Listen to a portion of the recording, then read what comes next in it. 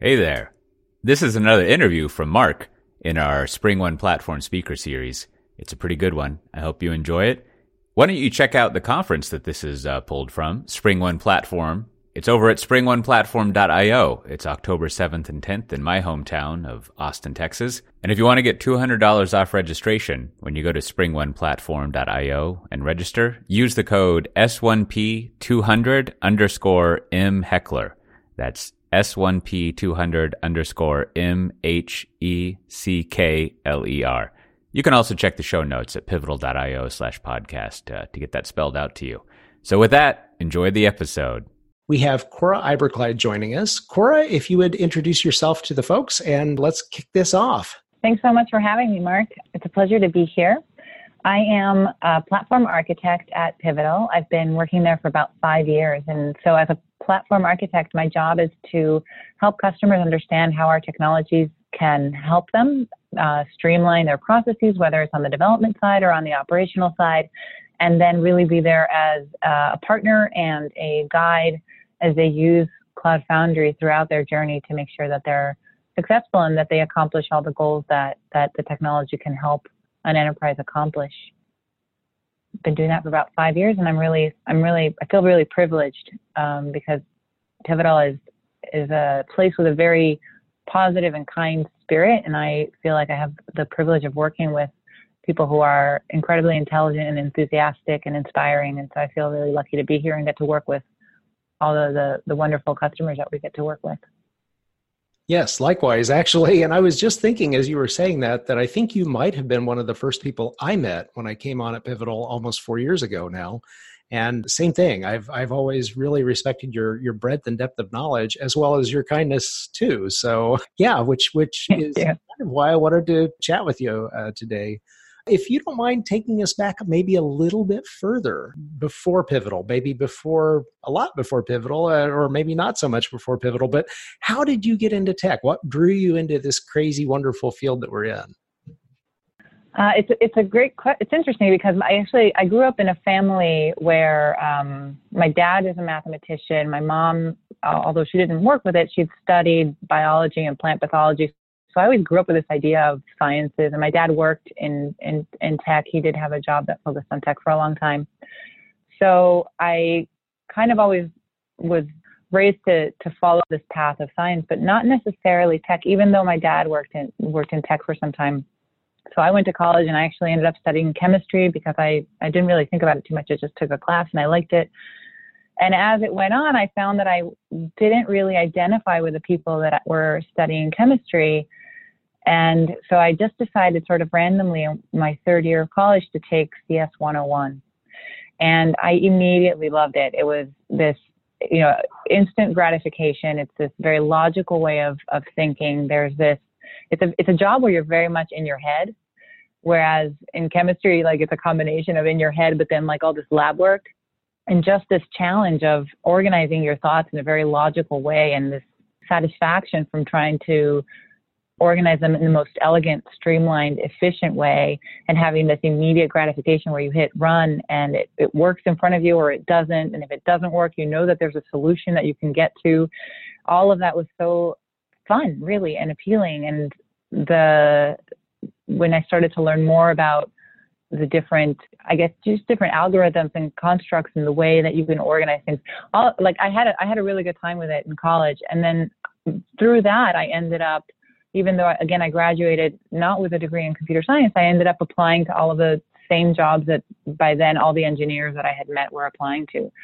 And I could have actually probably ended up in some consulting company, but I just out of good fortune, I landed in a business intelligence company. And at the time, I think because I am the kind of person who feels like they need to master things before they go out in the world and show, some people feel more comfortable just sort of presenting things as they're learning. And I guess there's some other people, and I've improved in this sense, but I definitely started off as a person who wanted to master it on my own before I went out in the world. So I ended up getting hired by a company that enabled you to choose the job that you wanted to do after the initial training. And so I chose technical support because I thought that'll give me a chance to really get good at this. And then I can go out in the world and do consulting or something like that. And evidently that is what ended up happening. I spent several years doing customer support, which is a wonderful job. It made me extremely resourceful and made me understand how software is built in the way that you need to troubleshoot it and how to collect all the data that you need in order to realize where a problem is and try to minimize the problem to its essence. I think that's what tech support really helps you develop some really great skills. And then I was able to take that and at a certain point say, okay, I would like to go to consulting. And through that process, I worked for different companies, and each one has been very supportive in either allowing me to change locations or change roles. But I ended up spending a few years doing consulting, which gave me the opportunity then to travel to different customers and see how different customers were doing things, and even just learn basic things, like things that I had learned in one context, to understand that they actually applied. They were industry concepts. They weren't necessarily particular to the companies that I'd worked for before. And that just gives you this broad perspective of things that are common across all these enterprises. And from that, I was lucky enough to land in this role at Pivotal, which initially was more of a pre-sales role, because I wouldn't have naturally navigated towards anything related to sales. So I feel really lucky that I got here, because this is probably the most collaborative type of work that I've ever done. But yeah, it was sort of serendipitous, and I think it was influenced by the fact that at the time that I graduated, there were a lot of jobs in technology. And so a little bit is sort of circumstance and some luck. But I think everything in life is like that, right? Like, you think sometimes you make very deliberate choices, and sometimes life chooses a path for you. And the fact that you stay means that it was right for you. And I think that's kind of how it happened to me. Like, tech sort of came into my life somehow based on opportunity and circumstance. And I've stayed because I've enjoyed it so much. Yeah, that's a really great way of looking at things. I always think of it as when you're making the decisions, and something may seem so random and it doesn't feel like it's very well planned in many cases, and really wasn't necessarily planned. But when you look back, you can see this kind of natural progression. It's easier to look back at the story from the end of the book, I guess, than from the beginning of the book, when you don't know how it's all going to come together, but yet somehow it always does. I mean, you've kind of covered so many things that you do enjoy about the field in general and about your position, but is there anything in particular that you kind of look at and just say, wow, I'm living my best life? Well, I think one of the things that I guess I could mention two things. One is that in more recent years, I've become closer to what it really means to be working with open source technologies, and what it means to be working with people who are really involved with open source technologies. And that's something that I think is in huge part thanks to the fact that the Spring team is part of Pivotal. I mean, Pivotal, like all of our technologies are open sourced, but in the sense of something that really came originally from open source and functions in a broader way, the access that I've had, the insight that I've gained, and I think it's led to this culture in technology where everybody is building on everybody else's knowledge. So this happens both in my work with Spring Technologies and also Cloud Foundry, and just really anything that I'm presenting to any client because of the work that other peers of mine, other platform architects or other people at Pivotal have done before me. But anything that I do leverages so much of what other people have done before me. And it's just this feeling of, you can feel a lot of pride and you can feel a lot of satisfaction and fulfillment from knowing that you have contributed to a set of knowledge in a way that other people can take advantage of. It's the same way you use someone else's knowledge, you are giving something new for other people to build on. And even if you're only adding like a little slice on top of it, there's so much, by virtue of that, you have so much respect and appreciation for all of the people whose shoulders you stand on. And the beauty of it is that all of them have done the same with others before them. And they're all so supportive of, I found everyone has been so supportive of helping me add that little bit that I can, and so validating that it is appreciated and that it is meaningful. Even if I don't initially realize that it is meaningful, I feel like I'm just, trying to catch up with other people. But at the end of the day, even in that effort of catching up, when you absorb that information and can repeat it back, and with your own perspective, you really are giving back to the community in a way that people appreciate. And that, I think that aspect of it in this latest iteration of my life in the last, I think it's become more evident for me or in the last maybe 3 or 4 years. I think it ties into like how I even got to be a speaker at Spring One. I've received so much help and support to get here. But I think that's been one of the things that I really love. It's funny you mentioned the contributions, because don't you find that it's hard for us as individuals to gauge, to measure our contributions and how meaningful they might turn out to be for others? Because it seems like so many times we work on something that we consider a masterwork. This is a huge contribution and it's going to be so useful to so many people, and it just doesn't seem to catch much wind. And then some other time you make some almost throwaway contribution, something that you look at and you think, oh, well, that might be useful for 1 or 2 people. Maybe not, but I'll throw it in there. And then all of a sudden you hear consistently how much that's helped someone, or how that helped them break through, or that was a requirement they'd had sitting on the back burner for so long, and they were so glad that you did that. I mean, don't you see that happening more often than not?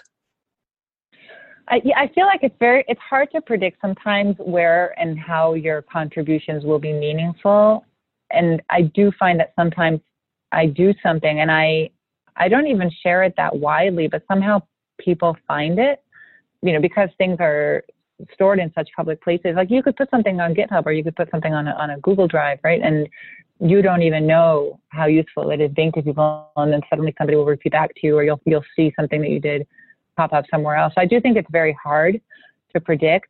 And then there are things that catch more fire because they're simpler for someone to absorb. And then there's things that by their nature rely on so many other pieces being put together that they're hard for somebody else to replicate. But then I think in those cases, what I found, and this is true, for example, for things that I've done related to CI/CD in particular, because it's a combination of so many pieces, it's harder for people to take what you've done and replicate it. But then I feel like the ideas that you distill from it and the recommendations, those things do tend to have more of an impact, and they spread more easily, if that makes sense. Yeah, it makes perfect sense. Well, you've actually kind of led very naturally / accidentally into my next couple of questions that I wanted to ask about what you had presented in the past and where you're kind of headed, like this year at Spring One and maybe future. But last year you had presented about Spring Cloud Gateway and the Open Service Broker API, which, you're talking about openness and open source and how the community builds and how, we work with community to kind of deliver something that the community finds super useful. Your talk last year about the gateway and about the Open Service Broker API, has your thinking evolved or changed on that any at all over the last year? Or are you still kind of in the same place? Well, I think in particular, I wouldn't say it's my thinking as much as the fact that in the context of Gateway and Spring Cloud Gateway, the Spring Cloud Gateway team, and primarily Spencer Gibb, have come out with an iteration of Spring Cloud Gateway that implements RSocket. And so from my perspective, I think that what and so this coming year, I'm going to co-present with Spencer and hopefully do something interesting with Spring Cloud Gateway to show people. But I think it's the ramifications and the implications that RSocket has, not only for Gateway, but in general, are, to me, they're just phenomenal. I mean, I can't remember the last time that every time that somebody points out what it means to the industry or to different aspects of how we do technology, what RSocket can do, that I've had so many oh wow moments, so many moments of awe. So I think it's really exciting to see where all of this goes, and like how quickly and how broadly companies can take advantage of this technology. So in the context of Gateway, I think what's changed for me is this eye-opening sort of learning into what's coming and how to take advantage of that, all the ramifications. We all have our pet peeves, right? But personally, I always find the term game changer to be a little grating because I think it's used in so many contexts where it just has no business being used. But our socket really is one of those, dare I say it, pivotal technologies. But it certainly is a game changer because it does allow you to do so much more. And it's kind of interesting because with it being incorporated into Gateway, I had an earlier conversation with someone about this very topic because Netflix has done amazing things for this industry in terms of the capabilities it's exposed and shared in terms of open source. And of course, Spring Cloud, Netflix has done a lot of cool things. A lot of organizations have built their entire microservices-based architectures around a lot of those components. But there were certainly things that Netflix, obviously due to their own self-interest, right? I mean, they have to meet their requirements. They kind of took some things in a direction, either they de-supported and moved on, they took them in a different direction, and they didn't always, for obvious reasons, they didn't always support everyone's particular use cases that were very critical to them that may not have been at all critical to Netflix. So Gateway kind of came into being in many ways because of the lack of satisfying some of those specific use cases by Zool. And the same thing with Ribbon and things like that, and other comparable evolving components within the Spring Cloud portfolio. But Gateway obviously does some things that Zool was never designed or may never be designed to handle. And our socket, of course, support in Gateway, I think is huge. So I love that you're talking about the reactive architectures with our socket and Spring Cloud Gateway as well, because I think that does open up so many possibilities. So it's cool that you're bringing that out. Your other talk actually excites me as well, but for different reasons. The square pegs, square holes, CI/CD that fits. Because CI/CD is something that it's very easy to talk about all of these concepts and how much leverage they will give you and your organization in terms of delivering more capabilities, better capabilities, faster. But without a pipeline, that becomes pretty tough to do, right? It is very tough. And I think the beautiful thing about all of these technologies that are maturing and, again, in the last sort of 5 years, right, with Cloud Foundry and Kubernetes, is that when the more complicated CI/CD pipelines are the ones that have to deal with lower level infrastructure. But now that we have these platforms that make everything easier, they make things easier for developers and they make things easier for operators. So by virtue of that, they're also making things easier for the pipelining layer of the stack. And so the pipelining layer can now become much more powerful as well. So one of the latest tools, for example, is Spinnaker. And to do a blue-green deployment, 6 or 7 years ago was hard to impossible. To do it with a technology like Cloud Foundry or Kubernetes is easier. And because of that, now you introduce Spinnaker into the stack. And as you're designing your CI/CD pipeline, you just choose, red, black from a drop-down list. And then it's just a question of making sure that as you consider CI/CD more broadly, that your developers are being responsible enough so that when their applications are deployed in this blue-green fashion, they can guarantee their success. As things become simpler, the possibilities of what you can accomplish become bigger, and it's easier to accomplish better things. So it's pretty exciting there as well. Yeah, it really is that kind of force multiplier. Sometimes you hear that term thrown about, and I think that's a huge part of it, right? You can have all the right components, but if you don't have a way to effectively put them into that pipeline and feed them through those pipelines, nothing happens, right? So, Spring One platform. This is our favorite time of the year, or one of our favorite times of the year, right? And we're coming up on Spring One platform in Austin, Texas. So if I could ask, what's your favorite thing about Spring One platform? If you had to choose just one, or maybe just a couple, what are you looking forward to the most? I think I really love the energy of it. I love the way that it sets the tone for, all of the technologies that are presented, all of the people who are there. But when you come in and hear the keynotes and hear what the leadership, what the visionaries are thinking and where we're going, I think it helps you put a perspective on things and get really excited about the future and help put things together in a way that is more meaningful. and then you can go off and meet all these great people and learn about specific technologies. But I love the way that it puts everything into context. It makes you feel like you're part of something and you know where it's going and you can get excited about the vision. It really does. So, I mean, I know there are a lot of people who kind of make Spring One platform their must go to event every year, which is wonderful. I mean, we have an amazing community that's well known and well loved. But what about for the person who's kind of on the fence? Maybe they're new to the whole environment. Maybe they're new to Spring. Maybe they're new to PKS or PAS, or they're just looking for maybe the compelling reason other than barbecue. Obviously, if you're into barbecue, that probably is enough. But if you're not, what would you say to someone who's kind of considering coming to Spring One platform, but maybe still on the fence?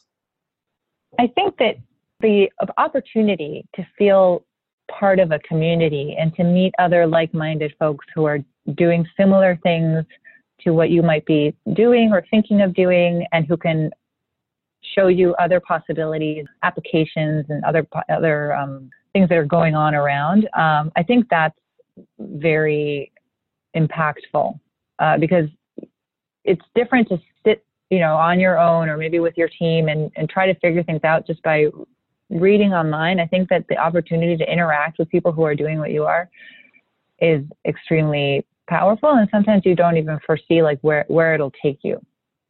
So I think that's probably one of the primary reasons. You just pack so much into a few days and you come out inspired, and you're positioned to know that things exist and to learn things faster, I think, from then on. And some of the folks that you interact with are, like the Spring team, right? People who are the source of what you're using. And so the chance to meet them and ask them questions directly, I think that's also very special. Yeah, and you didn't really even mention one of my favorite reasons that I think people should come to Spring One platform, which is they will get the opportunity to meet, to chat with, to exchange information, and pick the brain of Cora Iberkleid. So, I mean, seriously. I will be there. That is a great, great opportunity to come in and meet people who are influencing the direction of stuff that we use, rely on, and are excited about its evolution every day. So I think that this is a great opportunity. I know it's a great opportunity for folks to come and meet you and to chat with you and come to your sessions. Obviously, that makes sense, but also to catch up with you afterward and chat and just exchange horror stories or information or questions and answers, and just to kind of get to know you. But in the interim, while they're out getting their tickets, while they're out booking their flights and what have you, how would they be able to get in touch with you? How would they be able to keep up with what's going on in your development cycle, so to speak, and to reach out, get in contact with you, and meet up with you at Spring One? Well, yeah, thanks for that. And I would love to hear from everyone who is at Spring One. If I had time, I would love to talk to everyone. But yeah, in the interim, I am on Twitter, and generally at C Iberkleid is a handle I use for almost all social media. So if you are ever looking for me, try C Iberkleid and you will probably find me. All right. But Twitter is one good way. Absolutely. And I know that because I follow you on Twitter. So if you aren't following Cora, if you're listening to this and you aren't following Cora, you should be. So with that, I guess I will let you get back to your day, and really appreciate your time, Cora. This was a great opportunity. Any opportunity I get to chat with you, like I said, I always love to do that because, again, you're one of the sharpest, kindest people I've ever met, and this is just a great opportunity to pick your brain yet again. So with that, thanks for your time, and see you at Spring One. Thank you, Mark. I really appreciate it. Thank you so much. Well, I hope you enjoyed that interview. I sure did. Hey, and as a bonus for listening this far, if you want to register for Spring One Platform, the wonderful conference we have coming up October 7th to 10th in my hometown, Austin, Texas, when you go to springoneplatform.io to register, you can use the code S1P200_MHeckler. That's MHECKLER. That's Mark's last name. You can find the discount code if you go to pivotal.io/podcast as well. And that'll get you $200 off the registration fee, price, winning admission, however you want to think about it. Well, we've got several of these coming out. So if you enjoyed this one, you should check out the other ones. And otherwise, tune into the regular Pivotal conversations each week or so. And we'll see you next time. Bye-bye.